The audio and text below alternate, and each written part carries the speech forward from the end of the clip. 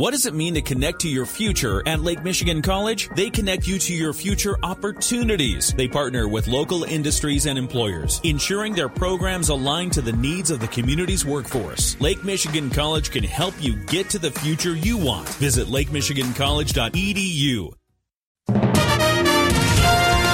WSJM News Now.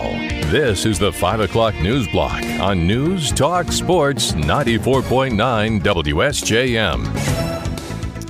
Brought to you by the Town Crier Wire. In the newsroom, I'm Andrew Green. Napier Avenue between I-94 and US 31 will not be going on a road diet after all. The Berrien County Road Department had been planning to reduce the road from 4 travel lanes to 2 travel lanes with a middle turn lane as part of a reconstruction project in the next few years. But at a meeting today, the Berrien County Board of Commissioners intervened.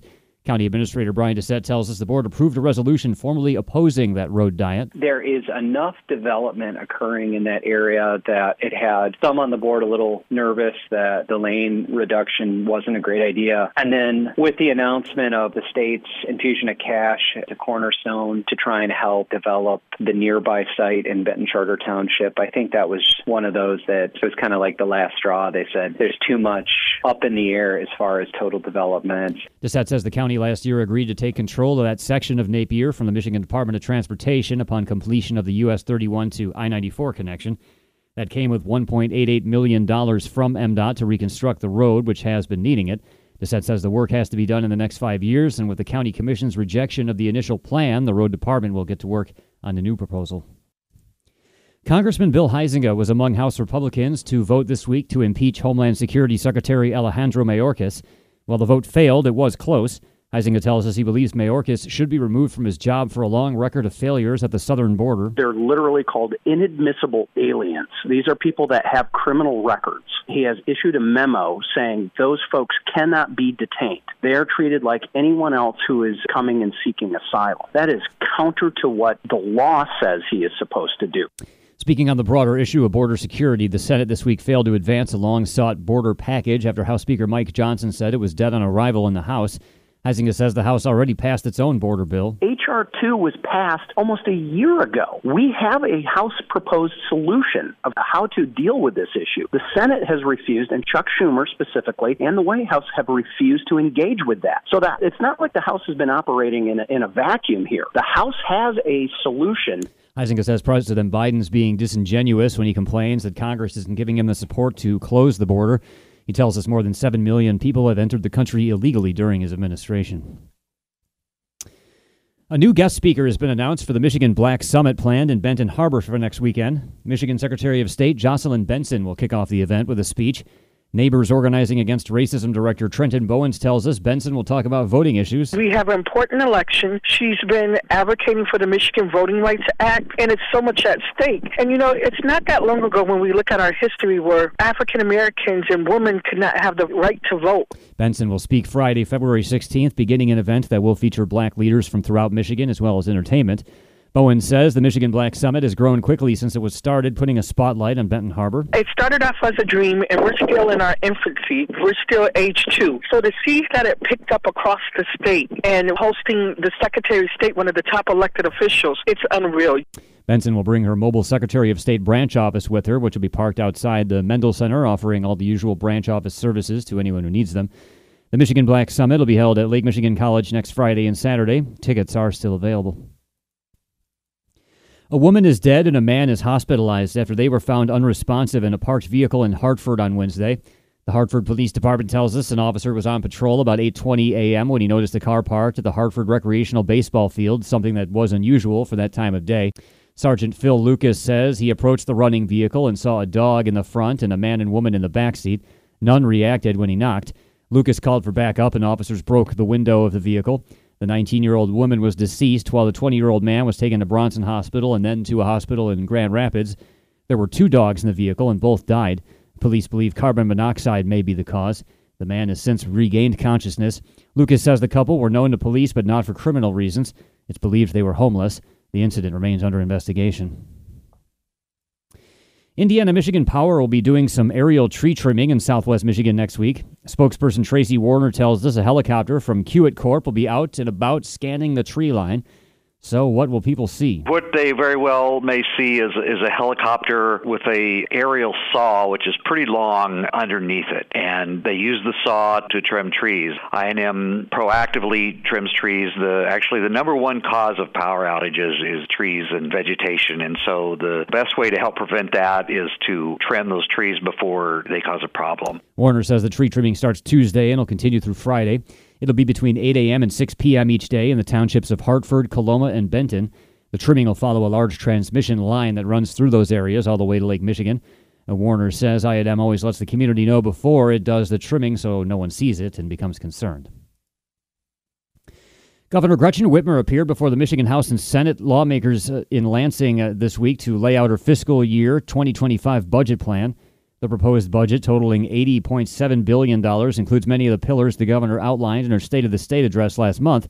They include delivering on what she has called the Michigan Guarantee. I'm proposing that we offer every single high school graduate the chance to earn an associate's degree or skills training at a community college tuition-free.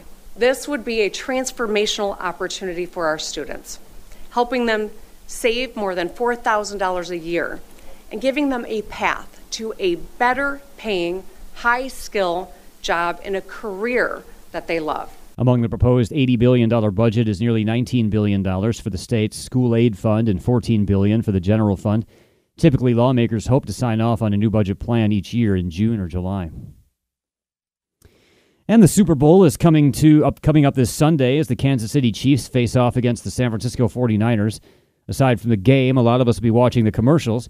Western Michigan University marketing instructor Greg Gerfin says companies are already releasing teasers and trailers for their ads. We're going to see a lot of celebrities, a lot of athletes, a lot of characters from shows that show up in these commercials. It's tried and true because they're safe. People know them. They like to see them. There's an element sometimes of nostalgia. Gerfin says Budweiser is bringing back the Clydesdales in their commercial this year.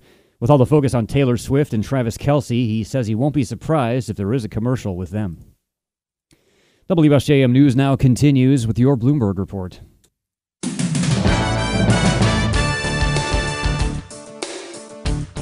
WSJM News now continues.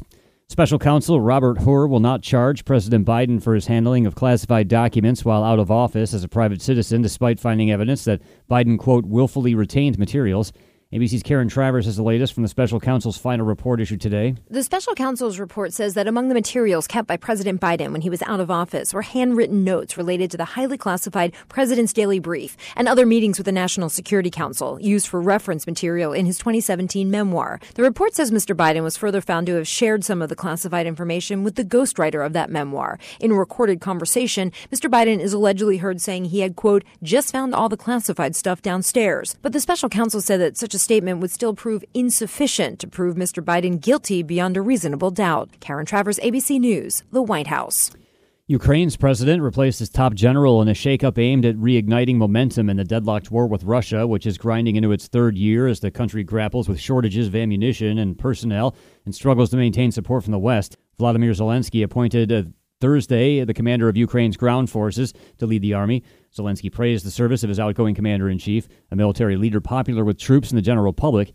Ukraine's struggles with ammunition and personnel come on the heels of a failed counteroffensive last summer.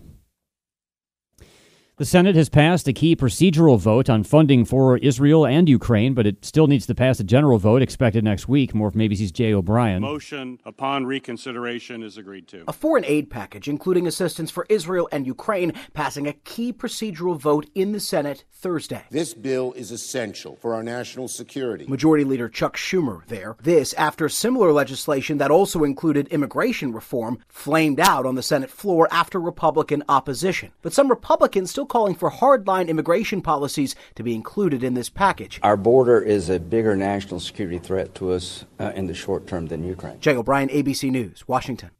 Israeli airstrikes have killed more than a dozen people overnight, hours after Prime Minister Benjamin Netanyahu rejected Hamas ceasefire terms and vowed to expand the offensive into the southern Gaza town. More than half of Gaza's population has fled to Rafah on the mostly sealed border with Egypt. It's also the main entry point for humanitarian aid. Egypt has warned any ground operation there or mass displacement across the border would undermine its 4-decade-old peace treaty with Israel.